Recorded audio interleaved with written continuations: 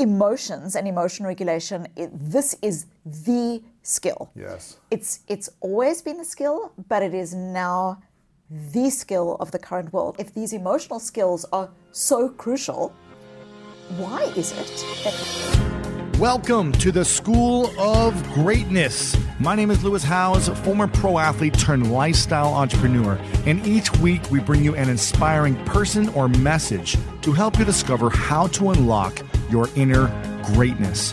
Thanks for spending some time with me today. Now let the class begin.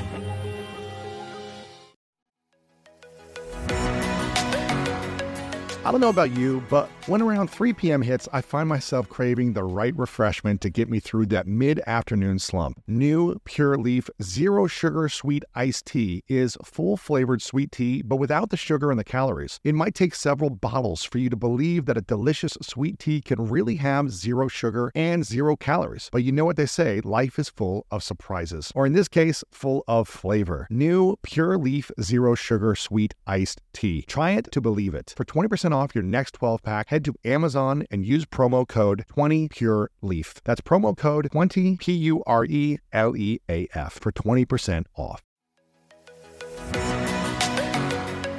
We've all been there. You have a question about your credit card, you call the number for help and can't get a hold of anyone if you only had a Discover card. With 24/7 US-based live customer service from Discover, everyone has the option to talk to a real person anytime, day or night. Yep, you heard that right. A real person. Get the customer service you deserve with Discover. Limitations apply. See terms at discover.com/credit card. Whether you're searching for a home to buy or you're just obsessed with looking at homes for sale, Redfin's got you covered. You can favorite homes, share listings with others, and even schedule tours with a local Redfin agent, all in the app. And when you're ready to buy, an experienced local Redfin agent can guide you through the whole process. They know how to help you win the right home at the right price. So download the Redfin app to get started today.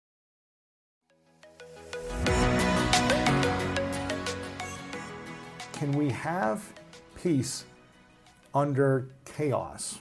And can we have perspective when something really, really bad happens and still be grateful for the silver lining or for the situation that we're not in, how bad it could be, even though it might be a bad situation? Or is that toxic to have peace and gratitude and perspective under challenges? Or should we allow ourselves to scream and be emotional and be, exhausted emotionally when there is some type of chaotic moment in our life? So there's a lot of questions. There's a lot of questions in that. So let's start a little bit with the experience of difficult emotions. Yes. And then when we're experiencing them, how do we find peace, to use your language, which I think is such a beautiful word, peace and calm even in the midst of chaos. Yes. And then there's this extraordinary conversation to be had around positivity. The narrative that exists in our world, and you speak to this a little bit, which is this narrative that emotions and emotion regulation, this is the skill. Yes. It's always been a skill, but it is now the skill of the current world, a world in which complexity and fragmentation and chaos seem to be the contract that we have with life. That is the contract we have. And so the question then becomes of, well, if these emotional skills are so crucial, why is it that we aren't taught it? Why is it that you've got a child who is suffering during a pandemic, who is able to go online and find any number of math courses through Khan Academy or if it's equivalent, and yet that same child cannot access the kinds of emotional skills teaching that is foundational? And so before we even talk about the inner work and the suppression and all of these things that we speak about, I think it's really important for us to recognize that we live as human beings in a context. And the context around emotion is sending particular messages. And the messages are these. Number one, there are good emotions and bad emotions. Yes. Okay, there's positive emotions are experiences like joy and happiness and, grateful experiences. And the bad emotions are things like grief, sadness, anxiety, shame, anger, distress, anger, etc. So the first thing that I think is really important, if we're even thinking about finding calm in ourselves, is to recognize that these narratives that basically put us at odds in ourselves are a narrative. This is not a narrative that supports calm. It's not a narrative that supports clarity. And the reason I say this, Lewis, is because when we walk through life, we walk in a way whereby beauty holds hands with fragility. Okay? You know this in your own life. You know this with your dad, where you can experience a relationship with a person and that person is no longer. That person dies. You're in grief. We are in a situation where we feel we are in control of ourselves, our strategies, our goals, our business plans, whatever it is. And then COVID comes and like taps us on the shoulder, laughs in our face and says, haha, you know, the illusion of control that you had was just that. It was an illusion. And so why am I talking about this? Like, why am I suggesting that there's this beauty and there's this fragility and they hold hands with each other? Because it's the truth, okay? Because it is the truth. And so when we think about a narrative that says, oh, you've got to be happy all the time, or you've got to be positive all the time, what that narrative does is it actually isn't real to the world that we live in, the world in which your heart will be broken, the world in which you will one day lose your jobs, in which our children will be facing not just one pandemic, but likely more. And so what we have is a context in which the world almost feels, in its narrative about emotions, to be conspiring to have us not see ourselves.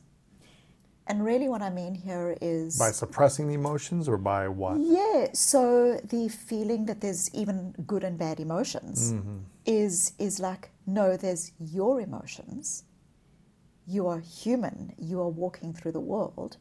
You are feeling what you are feeling. There is nothing wrong with sadness. Like, even the narrative that there are good and bad emotions is a narrative that sets us up in an inner war with ourselves. And the reason this happens, or the way you see this happening, is someone might experience unhappiness. They're unhappy about something that's happened in their jobs or in their relationship.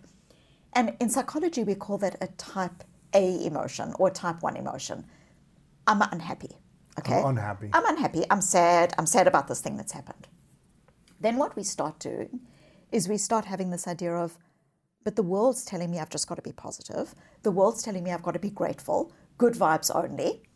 So now, I'm seeing everyone's highlight reel. I'm seeing everyone's reel. So now, not only am I unhappy in my type 1 emotion, but now I've got a type 2 emotion, which is I'm unhappy about my unhappiness. Okay? Man, that's layered, So we start and we do this. Like, we see this with stress. People say things like, stress is bad. Now I'm stressed about the fact that I'm stressed. Or I'm in grief and I'm being told that my grief is not a good kind of grief. And now I'm like grieving about the grief that I'm having. It's kind of like we're beating ourselves up for the emotion that we have. It is correct. It's what we're starting to do is we're starting to layer our experience of emotion, which is authentic and truth to the world that we're living in. And what we're starting to do is we're starting to layer our experience of the emotion in with judgment, fighting, avoiding. That's where your suppression comes in. I don't want to feel it. Let me feel something else. Hustling a war inside yourself. What happens when we do that? What happens when we do that is, firstly, we aren't developing the skills to deal with the world as it is, not as we wish it to be. Okay? Right. The world as it is an imperfect world. The world as it is this hand-holding of fragility and beauty. And so when we push aside difficult emotions, when we bottle them, when we set ourselves, and when we're doing this in a kind of characteristic way where it becomes our default mechanism, what we start to do is we start to have a couple of consequences. The first is you're not living in the world as it is. You're living in the world as you wish it would be. For example, someone who's unhappy in their job might say, well, at least I've got a job.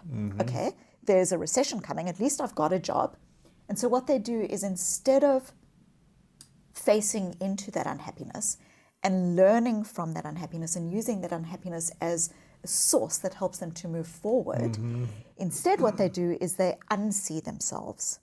They turn their backs on themselves and they say, I should at least be grateful that I've got a job, so I'm just going to ignore this experience. That's suppression.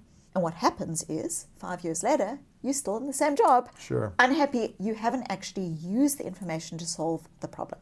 So that's the first thing. Forced positivity and suppression, these things, like especially forced positivity, it sounds innocuous on the surface. Like, what could be wrong with being grateful? Okay. Right. What could be wrong with it? But when it is forced and when it is false, these are the key criteria: forced, false positivity.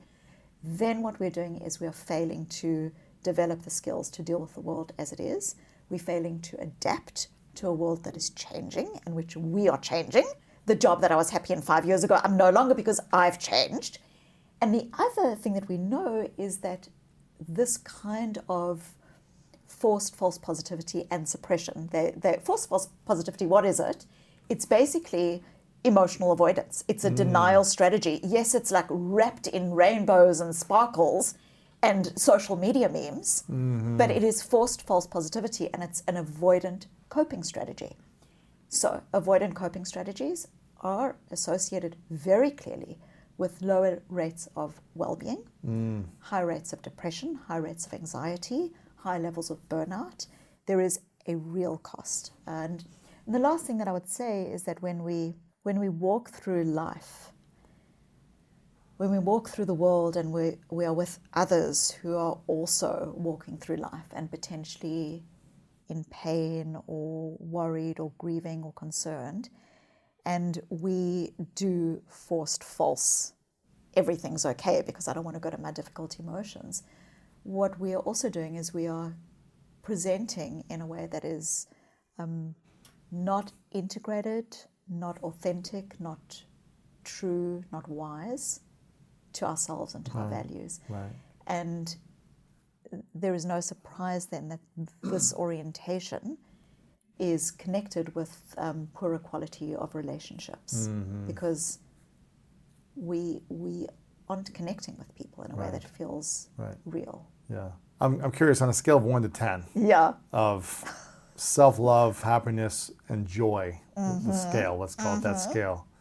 For you, where are you currently in your life on a pretty consistent basis? A scale of 1 to 10 being like you're a very joyful, happy, peaceful human being, 1 being you're miserable. I am a 10. I am a 10, and I am fairly consistently a 10. And I know that sounds... I know when I say things like false positivity, I probably sound like I'm anti-happiness, or that like I'm like, I'm talking about like getting stuck in our difficult emotions, and if I'm not going to force positivity, then I've got to go to these difficult emotions, and I'm going to get stuck there. And I think that's worth us exploring. And the reason that I say that I'm not anti-happiness is, what I'm interested in is authentic happiness. I'm interested in genuine happiness. Years ago, I edited, just to kind of prove what a nerd I am, and that I've got a genuine interest in authentic happiness, is years ago I edited a 90-chapter handbook called the Oxford Handbook of Happiness. And really what this handbook was about is like, what do we know about happiness research? What do we know supports versus hinders people's well-being?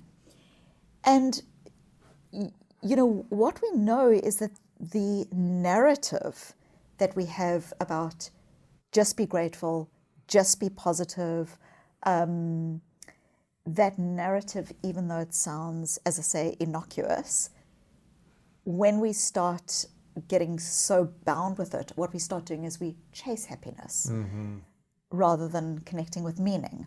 We start denying our difficult emotions rather than seeing them and being compassionate with them and understanding them. we start to move further and further away from ourselves and our center, and in doing so, we lose our capacity in the world. And so just to, when I say I'm a 10... Were you always a 10? I wasn't always a 10. I mean,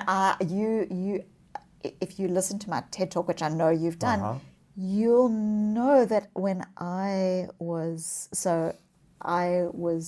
born in South Africa. I was born as a white child in the white suburbs of apartheid South Africa. And it was very much a country and a community that was committed to not seeing, to denial. And I described... To not seeing. To not seeing the self, to not seeing others, because it's denial that makes 50 years of racist legislation possible while people manage to convince themselves that they are doing nothing wrong. Right. That's a kind of different level of suppression, a different level of denial. But I describe in this TED Talk my father dying, and the experience that I had of being this little 15-year-old and putting my backpack down and going into his room on the day that he died, and his eyes being closed, but I just knew that he knew that I was there, because I had always felt seen in his presence. And that's beautiful. I described Lewis this like experience of, he dies on the Friday, I go back to school on the Monday because my mom wants to keep things going. She's raising 3 children, and she's grieving the love of her life. She's trying to keep it together, but grieving. She's trying to keep it together. And so I go to school on the Monday, and the days drift into months, and the months, continue. And from the May, now we find ourselves in November. And I described this experience that I had, which really connects, I think, with the essence of my work, which is, I described this experience of going to school and people saying to me, "How are you doing?" And I'm like, "I'm okay." I'm okay, because isn't it true? We all become the masters of being okay. I'm fine. We become the masters of being okay. We get praised for being strong. The world seems to value relentless positivity. And so for me, I'm this 15-year-old and I'm grieving the love of my life, my kind of warm-handed father who was such a profound guide in my life. And so on the one hand, I'm suffering and grieving and drowning. And on the other, I'm moving through the world in which I'm being praised for being strong, and I'm telling everyone that things are okay. And so now we've got what I call segmentation. And segmentation is this experience where you've got these things that you're feeling, and then there's a disconnect between the relationships and how you're presenting.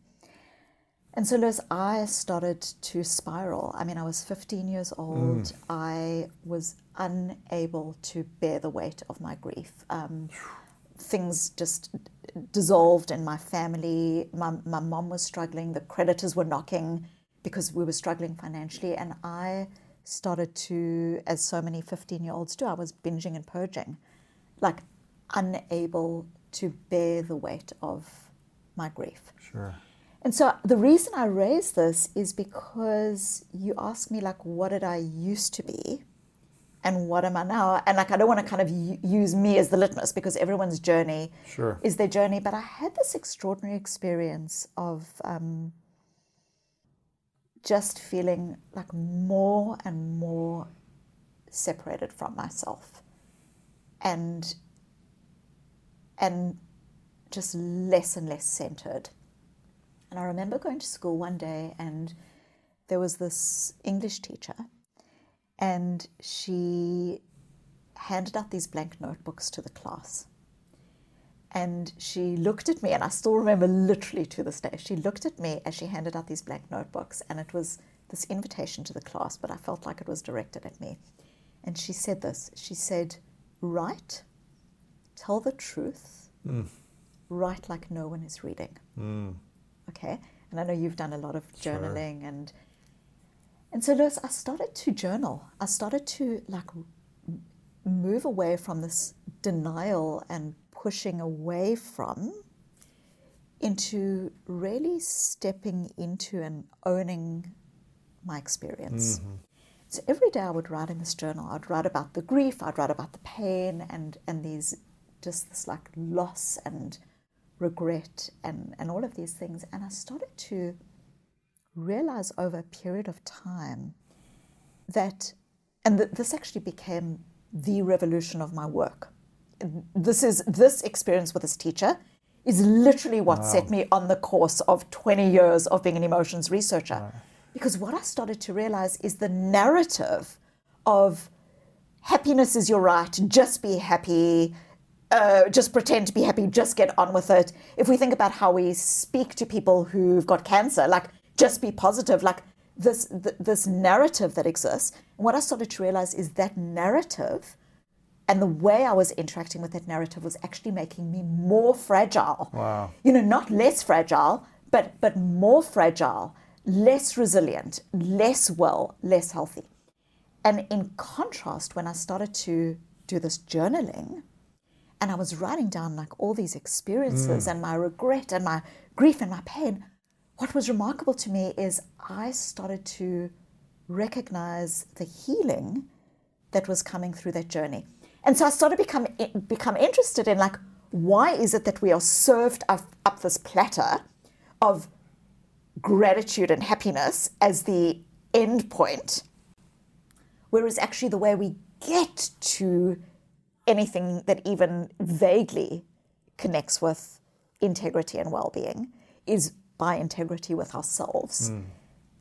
And so for me, it was this journaling experience.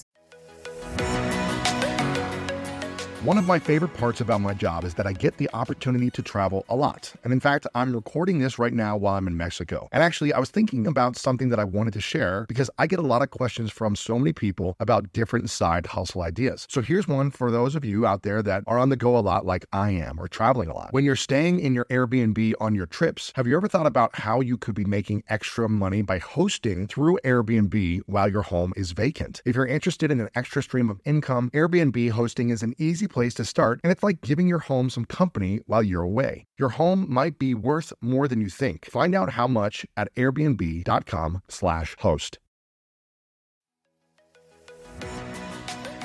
So listen, we all know life is full of yada yada, like those quote unquote free trials that somehow still charge your card for something, or when companies have those sneaky gotchas hiding deep in the fine print. And I know you've dealt with yada yada before, like those bills that keep going up and up for no reason at all, or when budget airlines promise a cheap fare but then charge you for every little thing until you realize you're paying more than you would have somewhere else. And yes, it is possible to outsmart yada yada, like triple checking airline deals to make sure all you need is already included, but you don't take yada yada in life. So don't take yada yada from your wireless provider. Metro by T-Mobile has no contracts, no credit checks, no surprises, and nada yada yada. Stop by one of over 6,000 Metro stores nationwide. When you get a new car or a new home, your first reaction might be to say things like, oh yeah, or I can't believe it, or booyah. But what you really want to say is the one thing that can get you the help you need. Like a good neighbor, State Farm is there. State Farm is there with the coverage you need for your car, your home, and even boats, motorcycles, RVs, and other things that matter to you. With a State Farm agent, you know someone is there to help you choose the coverage you need. With so many coverage options, it feels good knowing you can find what fits for you. And when you need ways to get help, State Farm gives you options there too. In person or on the phone with your local agent or on statefarm.com, where their award-winning app State Farm lets you do things your way. So when you need help protecting the things that matter most, remember to say, like a good neighbor, State Farm is there. And it was interesting, years later. Of the processing the emotions. The process, when we look at what is called expressive writing, when a lot of people talk about journaling and why journaling is so powerful. And when you look at the very important questions of what is it that happens in journaling? What is the mechanism that allows journaling to be powerful? It is the sense-making that comes through journaling. The meaning. It's the meaning making. It's the meaning making that comes through journaling. It's the experience of holding ultimately over the period of journaling, holding your beautiful memories, in my case, of that person. So not denying them, holding them and bringing them to the surface so that there's this beauty and there's this joy and there's this connection, and holding the grief and the loss and the pain, and bringing those two things together is the litmus of psychological health and well-being. And it's this learning that comes through our difficult emotions. What happens when we bring the two together? Grief and sadness and gratitude, appreciation. Yeah, so what the research shows in this expressive journaling is that when people journal, and you can even journal, 20 minutes a day for 3 days, and you start finding these kind of effects, which is it starts moving you from just being focused on the past into a presence with yourself, into a seeing with yourself. And in starting to, what you start to recognize when you start to analyze people's writing, when they've gone through this expressive writing, and you start to say, well, like, what is it that predicts people who do better versus not? It's what predicts people who do better is that they aren't being a Pollyanna. They aren't just being, oh, everything's great, everything's fine, I should just be grateful because at least I got to spend 15 years with my father. Right. They're not doing that. What they're doing is they are holding their beautiful, positive experiences alongside their tough, difficult experiences, the pain, the regret, and they're starting to generate a sense of insight and meaning. So for me, as an example, and I want to come back to this teacher because it was such a remarkable thing that she said to me. The example was, I kind of found, not to force it or not to contrive it, but when I was doing this writing, that over a period of time, I started to connect with like a sense of resilience in myself. So it was like I would write about these difficult experiences, and then I would like over time start recognizing that like I just had this like inner sense of resilience and connection. And so circling back to your word calm, I came out of the writing with a sense of having seen the self, a sense of calm. Does that? Yeah, of course. It's interesting because when my father passed earlier this year, and thanks for reaching out and sending me a text, it was really thoughtful. When he passed, I remember everyone was asking me like, how are you doing? And I was like, to be honest, I'm sad and grateful. Yeah. I kept saying like, I'm really sad that it happened this way, and that he was in an accident for 17 years, and I didn't get to have the relationship that I had with him. And I'm trying to find sense of that and find the meaning in that process. But I'm also really grateful because there were some beautiful times we had together. Yeah. So I'm sad and I'm grateful. And I kept saying that. I'm like, I'm sad and I'm grateful. Yeah, and there's bothness, isn't there? And I think that's the beauty. It's like this circling back to what we were saying earlier about this narrative that they're good and bad emotions. What this does is it sets these emotions up against each other. But we are, that beautiful, we contain multitudes. Like we experience more than a single emotion. Right. We can simultaneously hold these things. And so the way that we move into a space of holding them is not by making one of them good and one of them bad, but rather recognizing that what you feel is what you feel. There's such power in the acceptance. I don't mean passive resignation. I just mean acceptance. Like, this is what I feel, and there's such power. I just wanted to quickly circle back to something that this teacher said years later. So this teacher, I'm 15. Years later, I go to a conference, and there's someone at this conference who gives a talk and says, there are going to be people in your life who've really shaped who you are, shaped your experience. And if that person doesn't know that they've shaped your life and shaped your experience, reach out and let them know. Yeah. So I track down this teacher. Wow. And I find her and I send her, a bunch of flowers, and I, like, in this card say, like, you saw me. you saw me, and in seeing me, you allowed me to see myself. And I said to her, but one thing I always wanted to ask you is, Liz, I would write this journal and I would write it in pen. I would like scroll and poetry and all this kind of like teenage 15-year-old, and I would scroll it. And every day we had this like secret silent correspondence, because every day I would hand this journal in and the teacher would then send it back with notes, like saying, you sound really sad, or she would have these notes, but she always had her notes in this like almost imperceptible pencil. It was like you could barely make out what she was writing. It was this really light pencil. and so I said to her, like when we reconnected, I was like, why did you write in pencil? And she said to me, which I thought was so beautiful, she said to me, Susan, it was your story. It was your story. And I was simply being witness to your story, but you were crafting your story. And it reminded me a little bit of, because I know you want to dig into emotional agility, and often people say to me, what is emotional agility? And I say, well, I can give the nerd definition, but ultimately what my work is about seeing. It's about seeing and unseeing. Seeing the What do you self. mean by that? Yeah. Well, it's about seeing yourself in ways that are healthy and whole, and seeing all of you and loving all of you. And in seeing ourselves, we are then more able to see others too. And it reminds me a little bit of Primo Levi, who was a survivor of the Nazi death camps. Just in case you thought you were going to have a light conversation about emotions.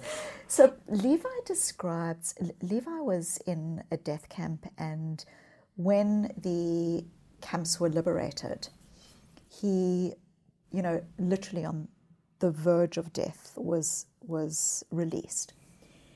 And so he and his fellow death camp survivors boarded trains back to their hometowns.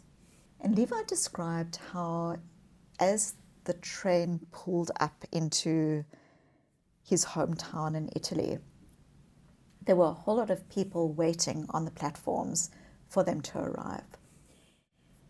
And the people on the platforms were so horrified by how emaciated and skinny bones, and and like haggard and deathly the people on the trains were, the people who had been released were, that they were so horrified by it that they turned away.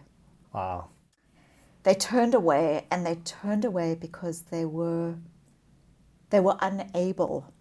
They were unable to metabolize. They were couldn't process it. unable to process. They were unable to see. And Levi described how, in many ways, that experience that he had was in many ways even more devastating, more heartbreaking than the experience itself. No way! Wow. And I think that, like, for me, when I talk about seeing versus unseeing,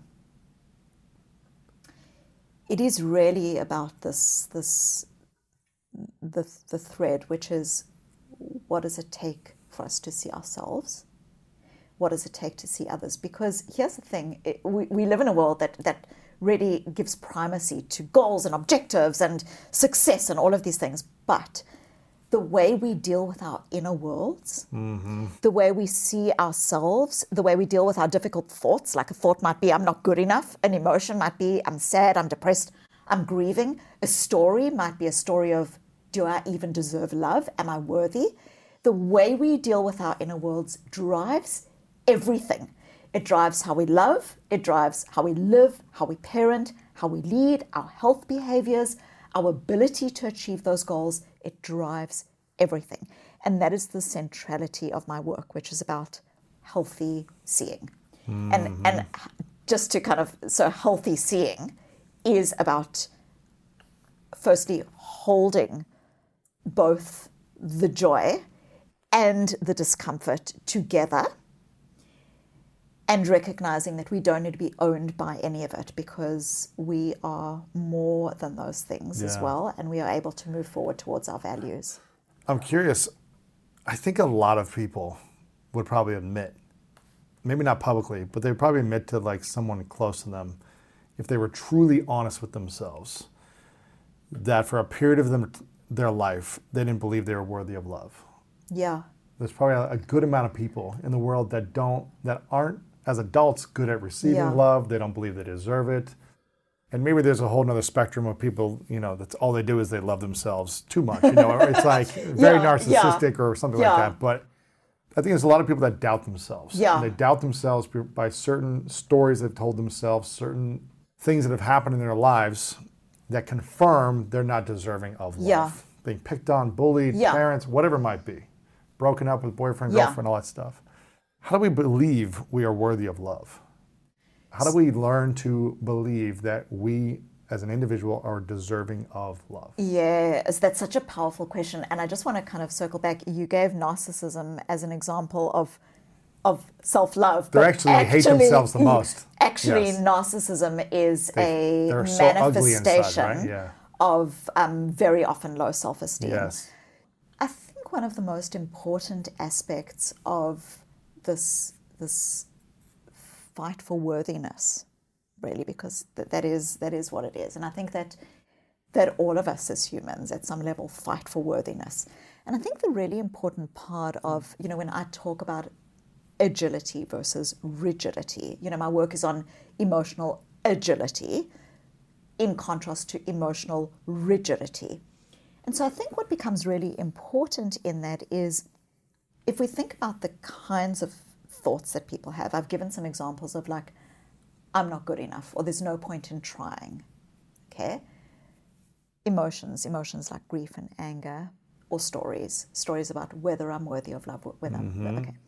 So a really important part of actually being able to move forward in the world with integrity is recognizing that these are normal.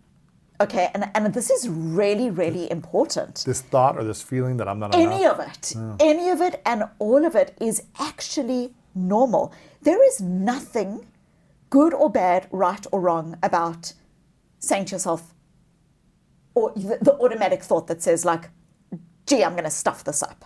Okay, that is literally your body and your psychology doing the job that it was meant to do, which is to help you to make sense of the world, to adapt and respond. If you were never concerned about how you sounded, you would have no friends. You wouldn't get anywhere. Okay? You wouldn't get anywhere. If you were never concerned about whether you should be fearful about something or not, you'd be dead. You would be dead. Yeah. Okay. So this whole narrative, which is that there's some thoughts that are good and some thoughts that are bad and some emotions, is actually like it's a completely false narrative. Interesting.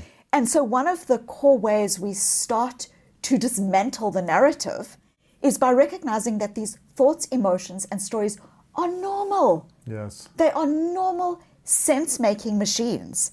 You are absolutely, your brain is doing its job when it's helping you to kind of judge, be curious, assess, understand, but what happened there? Like, that's your brain doing its job. So when do we become hooked? When do we become rigid? When are we now being unhealthy? Yeah, when is it holding us back too when much? It's holding us back, and when we start being imprisoned by them. Yes. Okay, so in psychological terms, the language for this is fusion. Or in my book on emotional agility, I call this hooked. So hooked meaning like trapped in your feelings, thoughts. You can't progress in life. Yeah. So you're suffering in it. Thought of I'm not good enough, or am I going to succeed at this, or maybe I'll. These are normal. Okay, normal. Fusion or being hooked is when you say, I'm not good enough, therefore there's no point in me trying. Okay? When you believe it 100%. So what you're starting to do is you're starting to take this normal thought, emotional story, and you are starting to let it define you, hence the word fusion. You know, you are now fused. Becomes your identity. It becomes it's literally like the emotion owns you rather than you owning it. And this is really important. We own our emotions, they don't own us. So when you talk about how do we move into a space of generating a sense of connection with self and self-worth, firstly, recognizing that the way you've often responded doesn't need judgment. It just needs compassion, because it's hard to human. Do you know what I mean? It's hard to human. It is. So there's firstly that. The second thing that becomes important is, and this again connects with this idea of rigidity, which is recognizing that when you were that 5-year-old child and you were learning how to survive, that those strategies that you used at that age were actually functional. Right. In other words, those strategies probably protected you. You know, if you were bullied and therefore you stopped being vulnerable, as an example, that strategy actually was protective. So it was actually a functional strategy. What happens is we start moving into a point where the strategy is no longer helpful to us. So now imagine you've developed these strategies of defensiveness, of always wanting to be right, of like all of these things that we develop.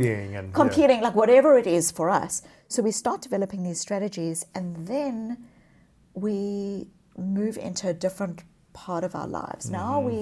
Now we've got someone who really loves us and who wants to be with us, and where our once functional strategy of shutting down and of being protective is now not functional. In other words, we've outgrown, just like we outgrow our shoes, just like we outgrow our clothes, when we move into different phases of our lives, we outgrow strategies. And so it becomes really important, this is where these emotional agility skills come in, to recognize that when we are hooked, we are often not sensitive to the context. We often aren't seeing the person in front of us. Right.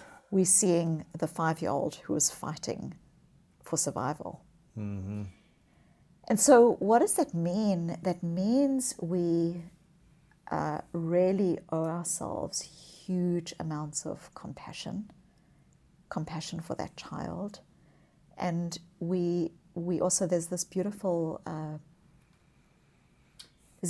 quote by Heraclitus, the Greek philosopher, who he describes this idea. He says, you know, as a human being, you can never step into the same river twice. And what is that saying? It's saying the world is always changing. Technology, the economy, politics, like the world is always changing. Yes. And we as human beings are changing. If we didn't, there would be something wrong with us. Yeah. And so with change comes confusion, comes difficult emotions, Yes. comes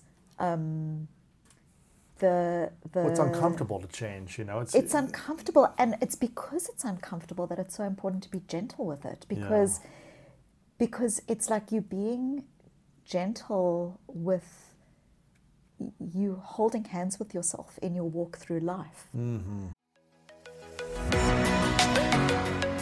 Range Rover Sport leads by example. Picture this. Assertive on-road performance meets commanding all-terrain capability. That's the third-generation Range Rover Sport, which is the most desirable, advanced, and dynamically capable one yet. This vehicle redefines sporting luxury, offering an instinctive drive with engaging on-road dynamics and effortless composure. Now available in sleek, new Stealth Pack, Carpathian gray exterior wrapped in satin protective film with black accents and black brake calipers. Inside the Range Rover Sport, advanced cabin technologies technologies like active noise cancellation and cabin air purification offer new levels of comfort and refinement. And let's not forget about the award-winning Pivi Pro infotainment system. Enjoy a dynamic drive in total comfort with optional 22-way adjustable, heated and ventilated electric memory front seats with massage function. Wow, that's like a spa day while on the go. Design your Range Rover Sport at LandRoverUSA.com.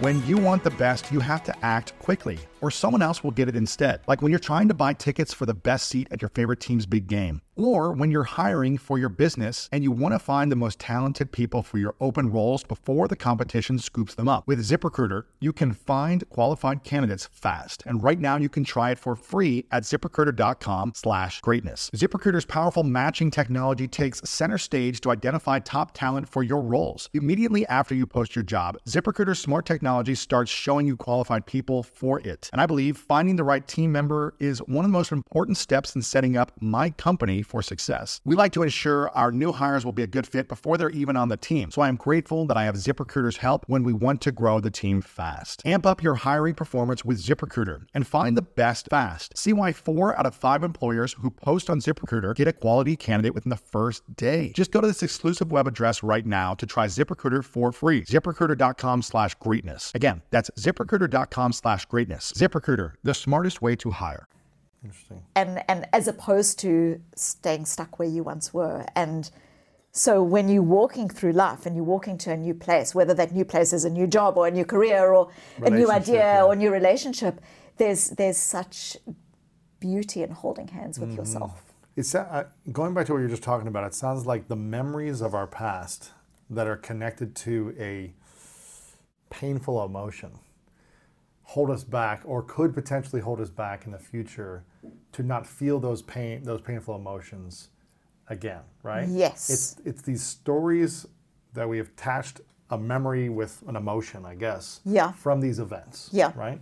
Whether it's on some people's point of view extremely traumatic, or something smaller but it could still be very traumatic, right? Yeah. Those memories seem to hold us back. It's almost like if we could, erase all the memories of our past and enter in the world as this human being without those memories, would we be able to be more unapologetic in taking action on things we want to take action on? Will we have more confidence? Will we have? I think that's such a powerful question. I mean, I think that like the memories hold us back, and certainly, but they also move us forward. I mean, there's the memory of they protect us. They're all of these things.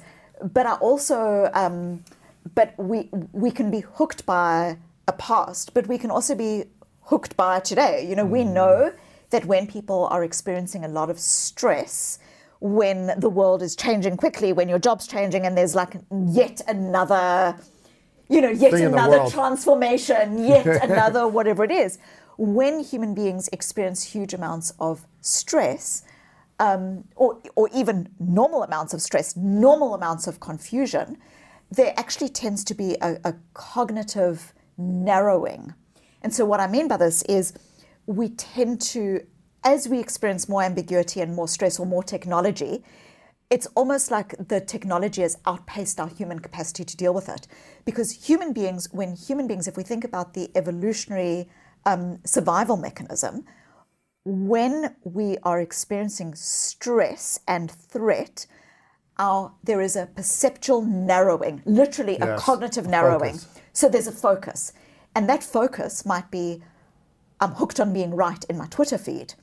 I'm stuck in my emotion today because there's a narrowing. So we can be inagile and rigid because of past experiences, but we can also be inagile and rigid because there's just a lot of stuff coming at us. And like the World Economic Forum talks about these emotional agility skills as being the skills of the future for exactly this 100%. Reason. I mean, you can tell also from like the greatest leaders, the ones that are flexible in their ability to relate and connect to different people, the ones that can handle the pressure without going right into fear mode or attack mode, but the ones can see it and not narrow their focus, but widen their focus and see everything and maneuver with flexibility are the ones that typically are able to last in business, in Yes, relationships, yes. as coaching teams, in sports. They're the ones that succeed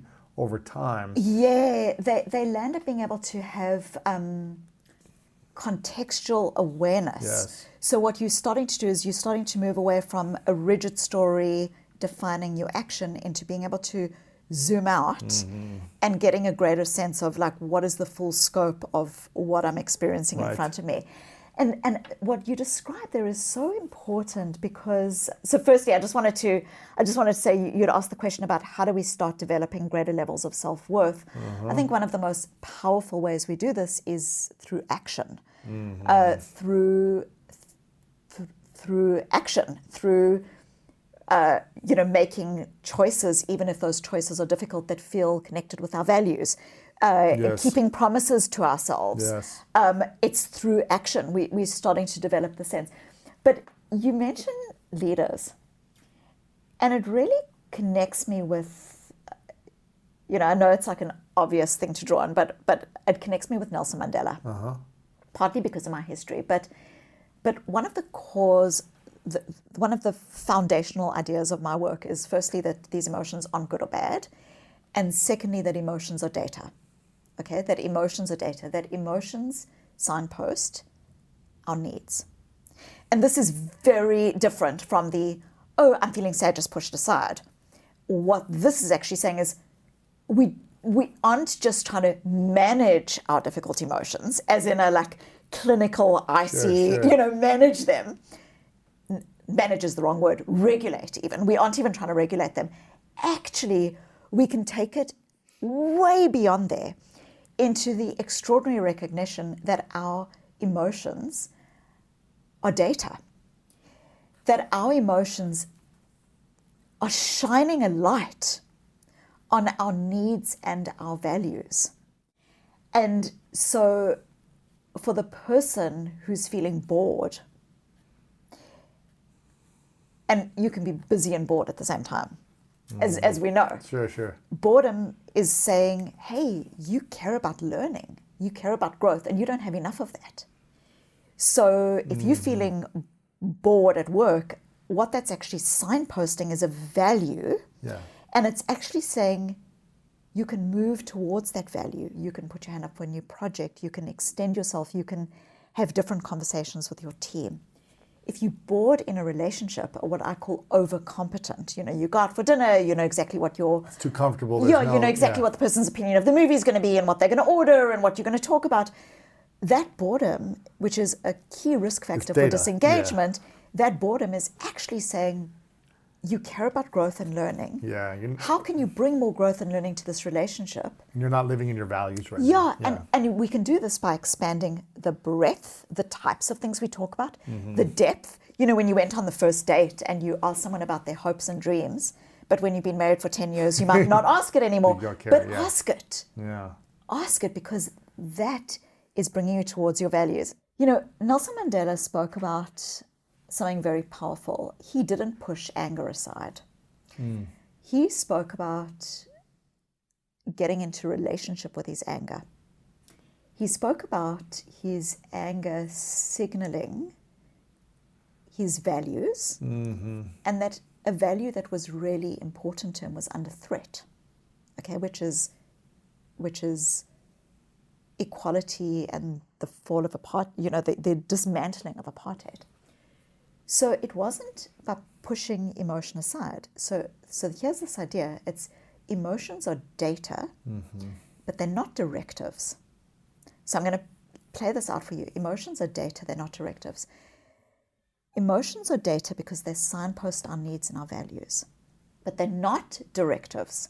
Just because I feel angry doesn't mean I get to have it out with everyone in front of me. I scream at people. Yeah, and just break because things. I feel sad and I don't want to get out of bed doesn't mean now I give into my sadness, because that's like, we spoke about bottling Then you're earlier, a that's just prisoner. now brooding. Then you're imprisoned by your difficult emotions. So Nelson Mandela said something extraordinary. He described how in order to effectively navigate his anger, he needed to learn how to sit down with his oppressor. And this is very emotion or powerful. Well, no, the emotion was signposting his values around equity. In order to actually move towards his values, he couldn't be held by his rage. He actually needed to step into the wisdom that his emotions were pointing to, which is, if you want conversation, if you want collaboration, if you want to be seen, then you need to put yourself in a situation in which you are collaborating, in which you are seen, in which you are conversing. And so Nelson Mandela, one of the most powerful things that he did was sitting down to talk. You know, But you can't sit down with your emotions in anger and rage, because someone's not going to be able to receive that in collaboration. emotions are data, not directives. Yes. It's like it's not credible. Correct. It's not credible. Yes. If you're screaming at me because you're upset that Yeah. I did something I wasn't even aware of, Yeah. I'm going to be like, what are you talking about? Like, It's the understanding of what the emotion is signposting yes, to communicate. in order to step into the wisdom of your values. So it's not the emotions that are driving you. It's not the emotions that are the directives. It is the values and the wisdom. And I think this is so important Yes. because when you live in a polarized society, we become so hooked on being right that actually the focus on being right is very often taking us away from the values that we are professing. Yeah, the wanting the equality or whatever it might be, or something. Yeah. We want to be inclusive, but we're being so exclusive in our opinion, or in there's only this one way to be in our or opinion. we want to be seen, but we won't see someone else unless they Yeah. see it their point of view or whatever it might be, right? So it's like so interesting because it's this like holding of the healthy emotion, and the only way we can move away from the immersion in rage is when we actually have a healthy relationship with that, where we see that rage as being helpful from a data perspective, but also we try to glean the values that are being pointed to from the difficult emotion. So like Nelson Mandela, he sat with his anger or whatever emotion he had. He sat with it. He was developing a relationship with it, and then he would use his information to communicate what he wanted, his needs. To move towards what you care about. Right. And it's like we can play this out in so many ways. If we think Yes. about loneliness is on the increase. And we can be lonely in a crowd. We can literally, when people are lonely, very often what they do then is they put up even more of a barrier because they feel so almost enveloped in that loneliness. But loneliness is signposting that you need more intimacy and connection. Right. And so if we can step into those values more purposefully and more fully, that is, that's why when we say like, well, what is emotional agility? Well, it's about seeing and unseeing. What is the like true definition of it? Yes. Emotional agility is about the ability to be with all of our thoughts, our emotions, and our experiences in ways that are curious. What is this emotion trying to tell me? In ways that are compassionate, because it's hard to human, and in ways that are courageous. Yes. Having that difficult conversation doesn't always feel good. We don't get to have a meaningful career or leave the world a better place or raise a family without stress and discomfort. It's interesting. As I've been in my relationship with my girlfriend Martha, I said in the very beginning, I said, listen, we can have all the uncomfortable conversations you want to have. Yeah. There's stuff from my past I'm not proud of that I'm going to share with you. There's probably stuff that you may want to talk about, but maybe it doesn't feel good for me the way you're saying things, whatever. I can't predict it, but there should be no reason we ever scream or react with anger towards each other, in my opinion.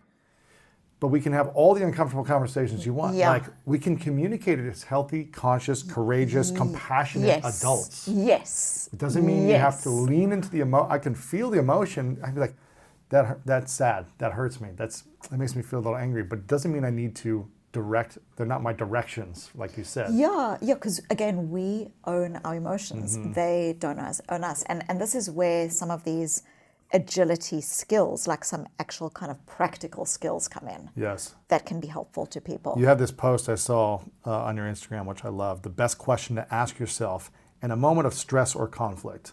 And what you have in this post is asking yourself these questions. What action could I take in this that is most aligned with my values? And the reason I like this post is because you keep talking about values in this conversation.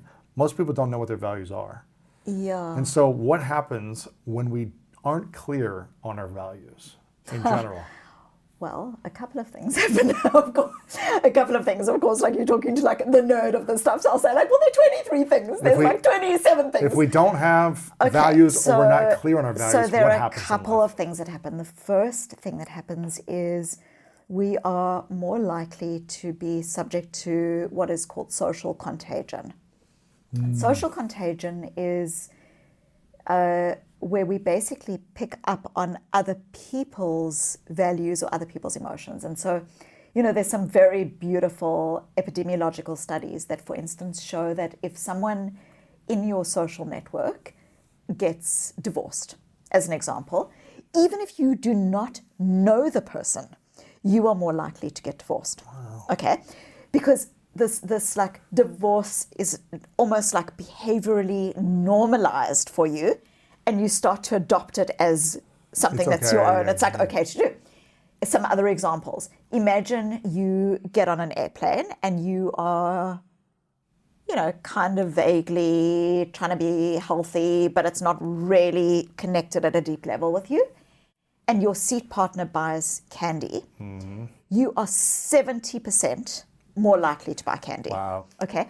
And this might sound like, oh, well, who cares? It's just like a one-off thing. But if you think about it, what starts to happen is we can start to absorb the way other people live. Our next door neighbor drives a particular car. We want that car. We want that promotion. Like social media, like there's all of this thing that starts to create a context in which our behaviors aren't actually our behaviors. They are actually the behaviors of others. That person on social media has got that beautiful pair of jeans. I never considered that I might want that pair of jeans, but now I've got to have them. So we start to absorb other people's behaviors. And you saw this very clearly in the pandemic. It's like one person is loading their shopping cart with like more toilet paper than they would ever use in their lives. And now everyone's doing it. So this is social contagion.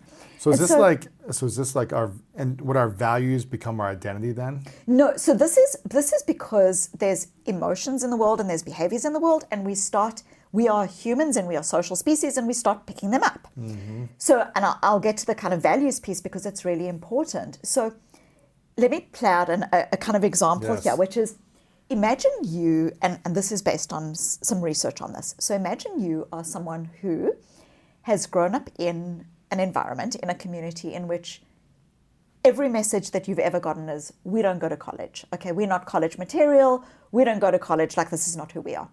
But you fight and you do everything you can and you go to college. And then because life's beauty holds hands with its fragility, one day you're in college and you failed your first test, or things don't go so well, or, something happens, like things feel stressful.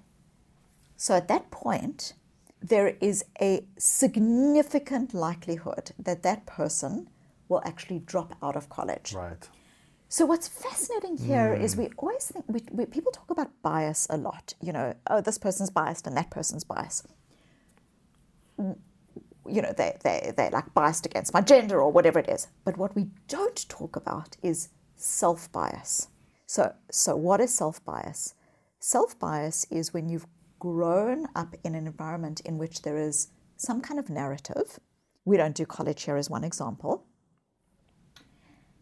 And then stress happens because stress happens, or change happens because change happens. And you fall back into that self-bias. You actually start to use that bias against yourself. So you start to say things like, maybe they were right, okay? Maybe they were right. Maybe I'm just never going to have a healthy relationship. Maybe they were right. Maybe I'm not cut out for this. So that's why we see at this point many of these college students will drop out. But now this getting back to values, if you take these college students and you engage them in a brief writing exercise and you ask them literally for 10 minutes to write down why they are studying this particular degree, why it's important to them, what their purpose is, what their values are, what the core is of what they're doing here, why they're doing it. In other words, you're asking them what their why is. What we know is that 10-minute exercise actually protects those students years down the track. Because they'll always go back to, it's really hard this week or this semester, but the reason I'm doing this is why I'm because doing of this. This is why I'm doing this. Yeah. And so when you ask the question, which is, why is it, what happens when we don't know our values? What happens when we don't know our values is, number one, we start living someone else's life, okay, through social contagion.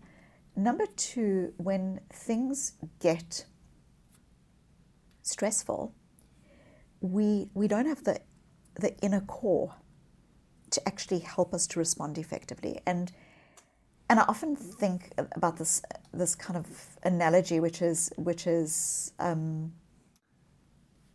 well, like if we think metaphorically, like a gymnast, you know, what's going on with a gymnast? Like a gymnast is, or in any kind of sports, a gymnast is, there's everything going on in the environment. There's the crowd, there's the music, there's the how everyone else is doing in the competition. There's the individual who, you know, she's doing her routine and falls slightly differently every time.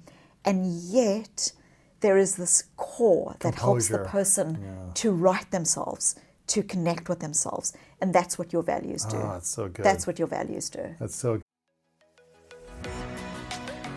With Capella University's FlexPath learning format, you can earn your degree online at your own pace and get support from people who care about your success. Imagine your future differently at capella.edu.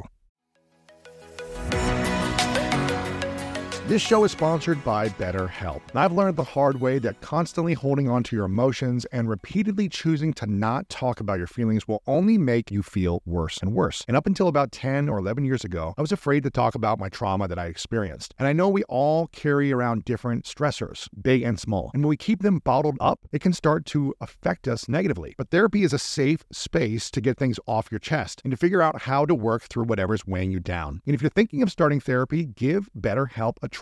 It's entirely online. It's designed to be convenient, flexible, and suited to fit your schedule. Just fill out a brief questionnaire to get matched with a licensed therapist and switch therapists anytime for no additional charge. Get it off your chest with BetterHelp. Visit betterhelp.com/Lewis today to get 10% off your first month. That's BetterHelp, HELP.com/LEWIS. Good. In this post that you have about that, which is this aligned with my values? Which I think is the first thing we should be asking ourselves. Is it aligned with my values? Another one you have here is, I may be right in this moment, but is my response serving me? And is it serving my values, really? Is it serving my values and my vision? Is it serving me from where my values are and where I want to go? Yeah, like I may be right, but is it serving? Like exactly. I had this experience with this individual executive a couple of years ago. He worked for the United Nations, and he was really involved in food security. Like he was bringing food to people who would otherwise not get it. And I had this conversation with this individual, and he said to me that in order to do his job effectively, he needed to work with a particular government official in this country. And he could not stand this guy, okay? He was like, I cannot stand him. He's awful. He's I can't stand him, okay? Yeah. And so what was he doing? He's like, and I'm just avoiding his calls because I just can't deal. And so I was like, we had this conversation, and the reason that is rigid is because, firstly, the person may have been right, okay? The guy might have been a complete idiot, whatever, who knows? But the reason it's rigid is because he would say to me, this man talks to me like my father used to talk to me.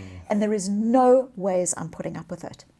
And the reason that it's rigid is because it either asks for a new childhood or for a new government official. Right. Okay? Neither of which are likely. Neither of which are likely. Maybe in 80 years or something. Correct.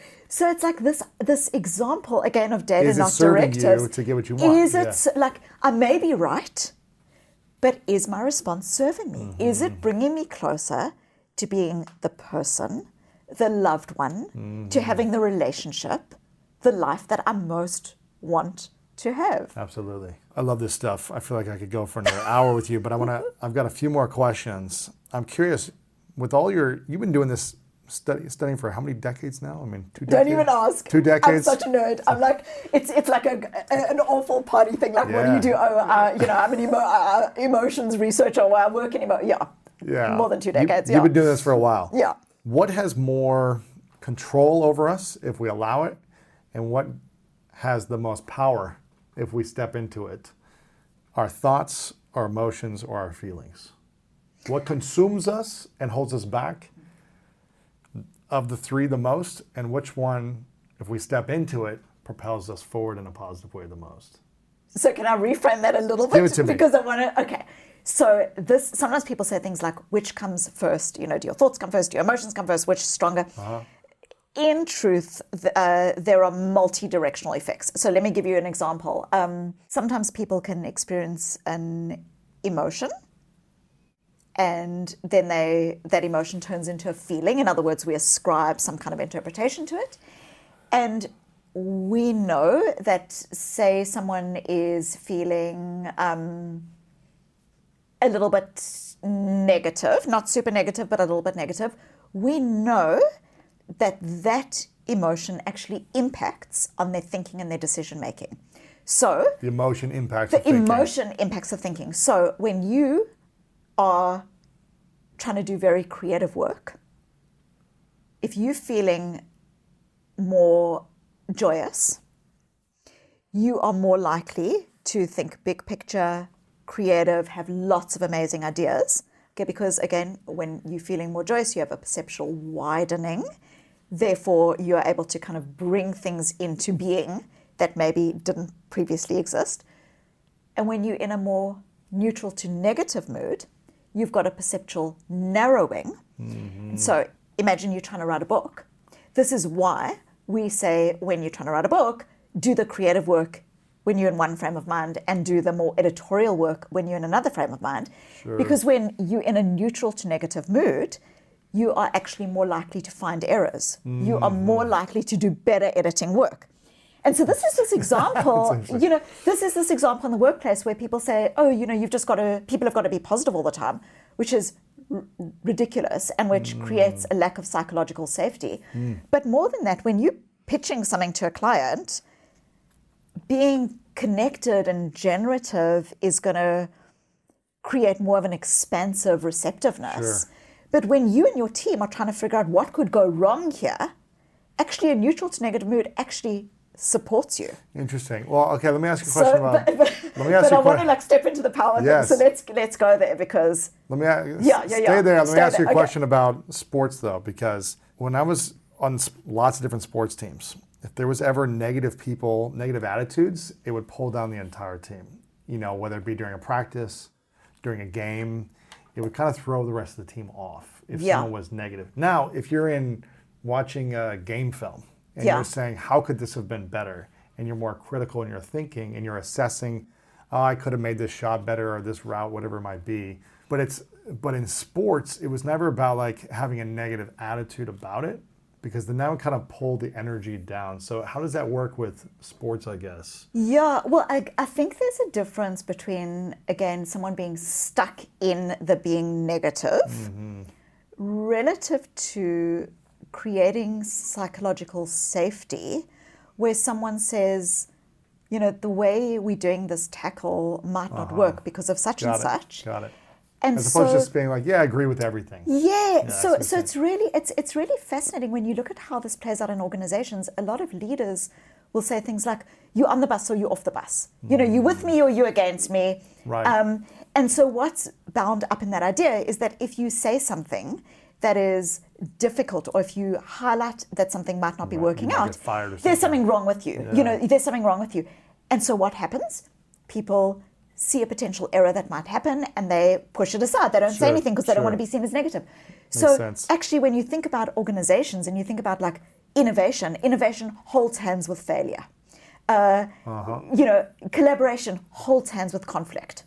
And so you don't actually get to have an organization that is agile without emotional agility, without an openness to all of these difficult emotions. So when you recognize that someone is saying, hey, I'm concerned about the strategy, I'm really concerned about it, what is that emotion signposting? The emotion might be signposting not that the person's negative, but that the person actually cares about the outcome. That's cool. You know, they care about the client, they care about the customer.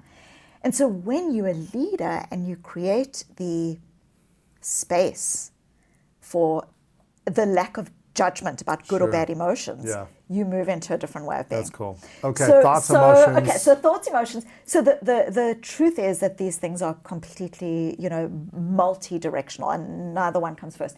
So for all of these things, however, we can be stuck in a thought, we can be stuck in an emotion, we can be stuck in a story. And so this is where these critical strategies come into play. So I'll give you 2 examples. You were talking about stepping into your power. Yes. Okay. So you're showing up to a difficult emotion, you're showing up with curiosity, but the truth is you feel grieving, you feel sad, you feel stressed, and that's the truth for you. So it is really difficult to read the instructions when you are stuck inside the jar, okay? When you are stuck inside the difficult emotion, it's difficult to be able to create the space for values because you're so immersed in it. And I remember, actually it was a couple of months ago, I had the fortune of speaking with NASA, and it was one of those beautiful examples where you're like giving the example and it completely is like their world, which is this thing that astronauts describe, which is that when they go into space, the further and further they get from the Earth, the more, it's called the overview effect, the more they see the Earth as being just this like tiny pinprick. And that there is something so beautiful that happens in that moment because the astronauts are both reminded of simultaneously of their insignificance, okay, I'm insignificant, and of their significance, because there's something that feels so powerful in being able to observe the Earth. And we can do the same with our emotions. We can move away from the immersion in our difficult emotions into being able to observe them. Seeing them. The side. So we're now outside the jar. And so there are a couple of ways that we do this. It's beautiful. It's like this significance and insignificance. So there's some ways that we do this. The first is something that I speak about a fair bit in my work. It's this area called emotion granularity. And it's this idea that very often when we're stuck in a difficult emotion, we use big labels to describe what we're feeling. We say, you know, I'm stressed. Okay, I'm stressed is the most common one. I'm overwhelmed, I'm stressed. I'm overwhelmed, I'm stressed, I'm depressed. We use these like big, broad brushstrokes. But there is a world of difference between stress and disappointed, or stress and feeling unsupported, stress and that gnawing feeling of I'm in the wrong job, the wrong career, this relationship isn't working out. When you label something just as stress, your body and your psychology doesn't actually know what to do with it because it feels immobilizing. There's like such an enveloping that happens. So you ask the question of how do you start stepping into your power? And one of the ways you start stepping into your power is you want to start creating space between you and the emotion. You know, Viktor Frankl, between stimulus and response, there is a space. How do you start creating the space? So you're not fused, you're stepping into. So one of the most profound ways we can do this is by developing skills of emotion granularity. So emotion granularity is basically that instead of having this broad brushstroke, I feel stressed, starting to ask yourself, what are two other options? Like, I'm calling this thing stress, but what else is it? And when we start saying, oh, it's not stress, actually it's unsupported, what that already, literally just in naming this thing, it starts to activate our understanding of the cause of the emotion, what we need to do in response to the emotion, and what scientists call the readiness potential in our brains, the part of our brains that starts to mobilize us for action, starts to get activated. And so emotion granularity is really powerful. And I remember a couple of years ago, I was working with an executive, and he would always say his big word was anger. He would say, I'm angry, I'm angry, I'm angry, I'm angry. And I started to say to him, like, well, what are two other things? Like, what else could you be experiencing? And he started to say, actually, maybe I'm not angry. Maybe I'm fearful. Okay? I'm in a new role. Things are changing. I think I'm fearful. And what about your team? You know, is your team angry? He started to connect with, I think they're mistrusting. Okay? I think they're mistrusting. So you can see, Lewis, if you feel anger, if you are, I'm angry and my team's angry, the conversation is a very different one than I'm scared and my team is looking for opportunities to build trust. You can see that the tone, the experience of it is different. And a couple of months later, I was having a dinner with him and a group of his colleagues, and his wife was there. And she said this particular strategy completely changed their relationship, because he would come home from work and he would say to her, are you angry? And she would be, I'm not angry. You know, I feel unsupported. Unseen. Or I'm not angry, I'm just tired. Yeah. Okay? So emotion granularity is a superpower, and I know that word is overused, but children as young as 2 and 3 years old who are more able to accurately label their emotions have higher levels of well-being, literally longitudinal studies, ability to delay gratification, high levels of, you know, mental health and so on. And if you think about what's happening here, if you've got a child where the child's now 16 and someone says like, hey, I've got a great idea, let's take drugs or whatever it is. On the one hand, the child wants to feel part of the group. There's a sense of excitement and connection. And then on the other, the child who has mastered at some level emotion granularity is able to connect with the disquiet and, gee, this doesn't connect with my values. So it doesn't take a lot of work to see how emotion granularity is actually profoundly useful to us in our lives. Yes. So the other thing that I think is helpful in terms of getting out the bottle, getting out the jar, is being careful not to fuse with your emotions. So what is a way that we defuse? So if I play this out to you and I say to you, well, Lewis, you are a brother, and you're an entrepreneur, and you are a son, and you're a friend, and you're okay, of course, like you're like, yes, of course I'm all of those things. We know that we can hold all of those identities. What often happens when we get hooked, imprisoned by our thoughts, emotions, stories is we over-identify with it. And so we start saying things like, I am sad. Okay, now if we just think about the language, it's so normal. Of course we say that. I am sad. I am angry. Right. But I am sad. What are we doing? We are saying I am. All of me, 100% of me is sad. There's no space for wisdom, values, intention, calm. Like there's so much inside all of us that is beyond that difficult emotion. But when we say I am, we are literally defining ourselves with it. So it's not using the words I am, it's maybe something else. You could say, well, if we say I am sad, or even I am being undermined, again, you are creating a prison. this is fact. I am being undermined. Right. All of me is being undermined. So I've got no choice but to shut down in the conversation. So one of the ways that we can start defusing is recognizing that when we label our thoughts, emotions, and stories with an I am, then the word. It's a big statement, yeah. It's almost like there is a cloud and you have become the cloud, and the cloud is the sad cloud. As opposed to I feel sadness. Correct. So the power here is exactly that. It's The language, how you use the language. How we language matters. Words matter. Absolutely.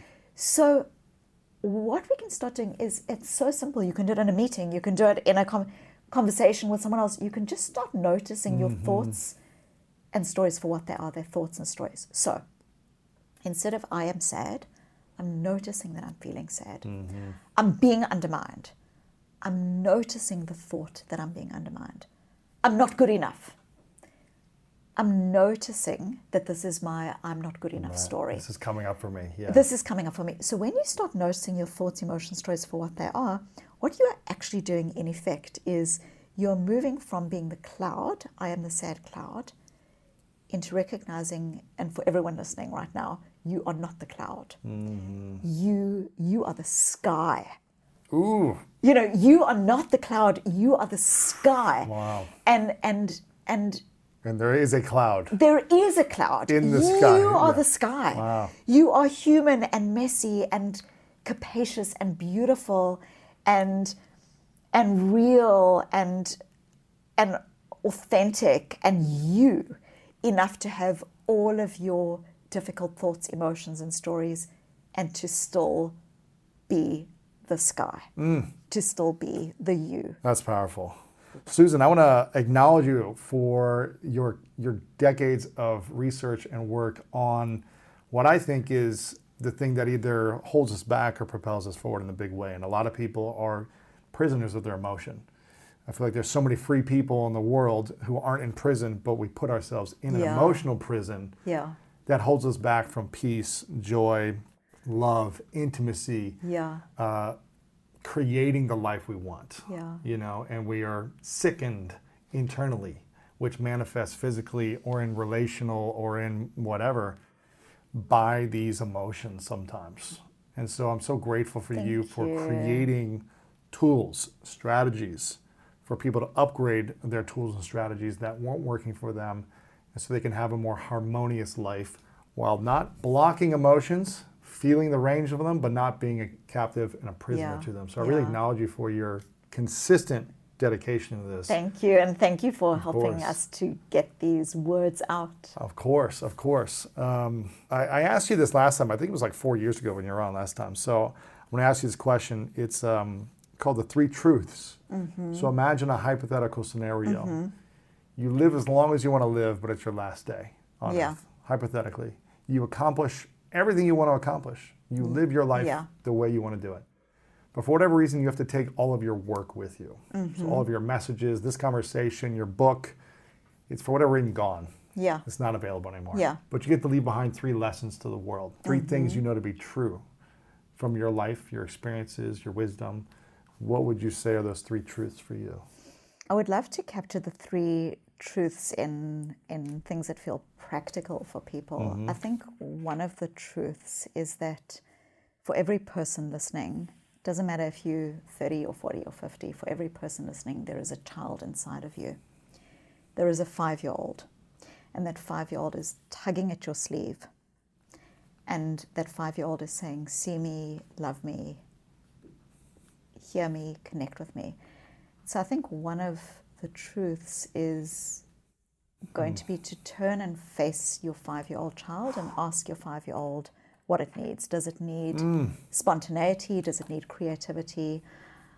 Healing. Yeah, one of the truths, I think, is that when we hold our child inside of us with gentleness, and we also recognize that there is, however old you are now, whether it's 30 or 40 or 50, there's someone 20 years, so I'm 50, so there's a 70-year-old me. There's also a 70-year-old looking back and saying, see me, love me, do what's important. And so I think one of the truths is that we are not alone in the world. Even if we feel alone, we've got a child inside of us, and we've got an older version inside of us. That's so true. And that if we walk the journey with both of those people holding our hands, we have an infinite source of grounding and wisdom. So I think that for me is That's so beautiful. is one of the truths. That's beautiful. I think another truth is that there is a mythology that being compassionate towards yourself is about being weak and lazy. It's like letting yourself off the hook. It's about lying to yourself.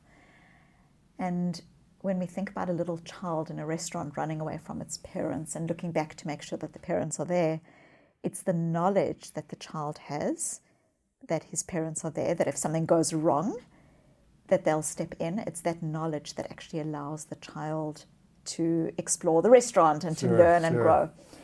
And so I think a second truth is that self-compassion is doing for ourselves what we see with that child and the parents. And what I mean by that is it's when you are kind to yourself that you actually, it's when you have your own back that you are actually more likely to take risks, to learn, to grow, and be vulnerable. And so I think a truth is the truth that self-compassion is the cornerstone to thriving and resilience.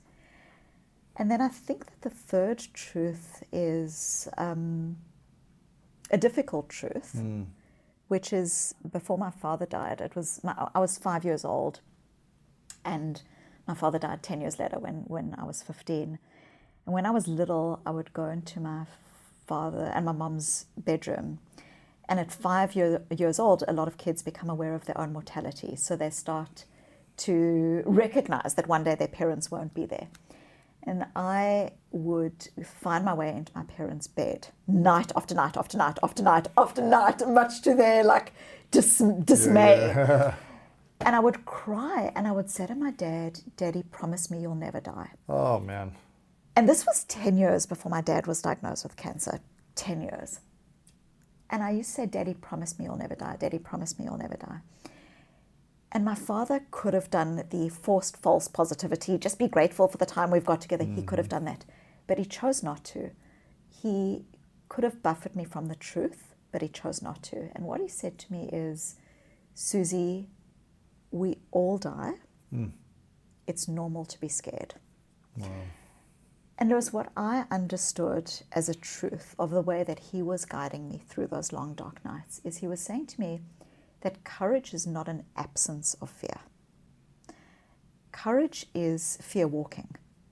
Courage is about being able to hold your fear, your change, your concern, your sadness, your whatever it is in one hand, and to move forward with your values in the other. Courage is not the absence of fear. And I think for me it was very powerful, because in a world that tells us to do away with fear, in a world that says, oh, even in a pandemic, look for the silver lining,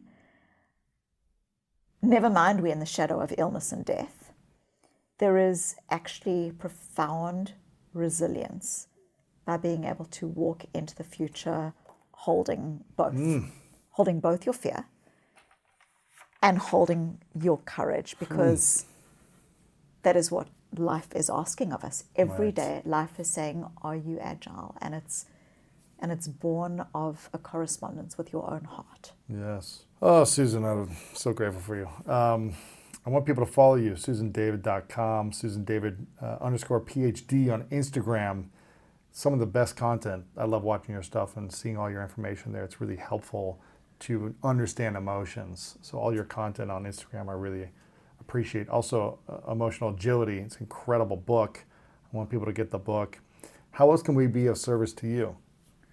You don't need to be of service to me. Be of service to yourself and to the world that we were trying to create. But if you want to connect a little bit more with my work beyond social media and the book Emotional Agility. My TED Talk is called The Gift and Yes. Power of Emotional Courage. We'll link that too, yeah. And then last, something that a lot of people find really helpful because it's just really practical is I've got a quiz that a few 100,000 people have taken. And it's susandavid.com/learn. And there's a free 10-page report Okay, cool. that comes from it. And a lot of people just, because it really connects with emotional agility and values and is very helpful. Perfect. susandavid.com/learn. Learn. Take the quiz, get the book, follow you on social media, watch the TED Talk. We'll link it all up. Final question, what's your definition of greatness? My definition of greatness is being gentle. Being gentle with yourself, being gentle with others. Moving away from tightness into like just softening into the world. I think such beautiful things and great things happen from gentleness. Yeah, it's beautiful. Susan, thank you. Thank you. Appreciate it. Thank you so much for listening. I hope you enjoyed today's episode and it inspired you on your journey towards greatness. Make sure to check out the show notes in the description for a full rundown of today's show with all the important links. And also make sure to share this with a friend and subscribe over on Apple Podcasts as well. I really love hearing feedback from you guys, so share a review over on Apple and let me know what part of this episode resonated with you the most. And if no one's told you lately, I want to remind you that you are loved, you are worthy, and you matter. And now it's time to go out there and do something great.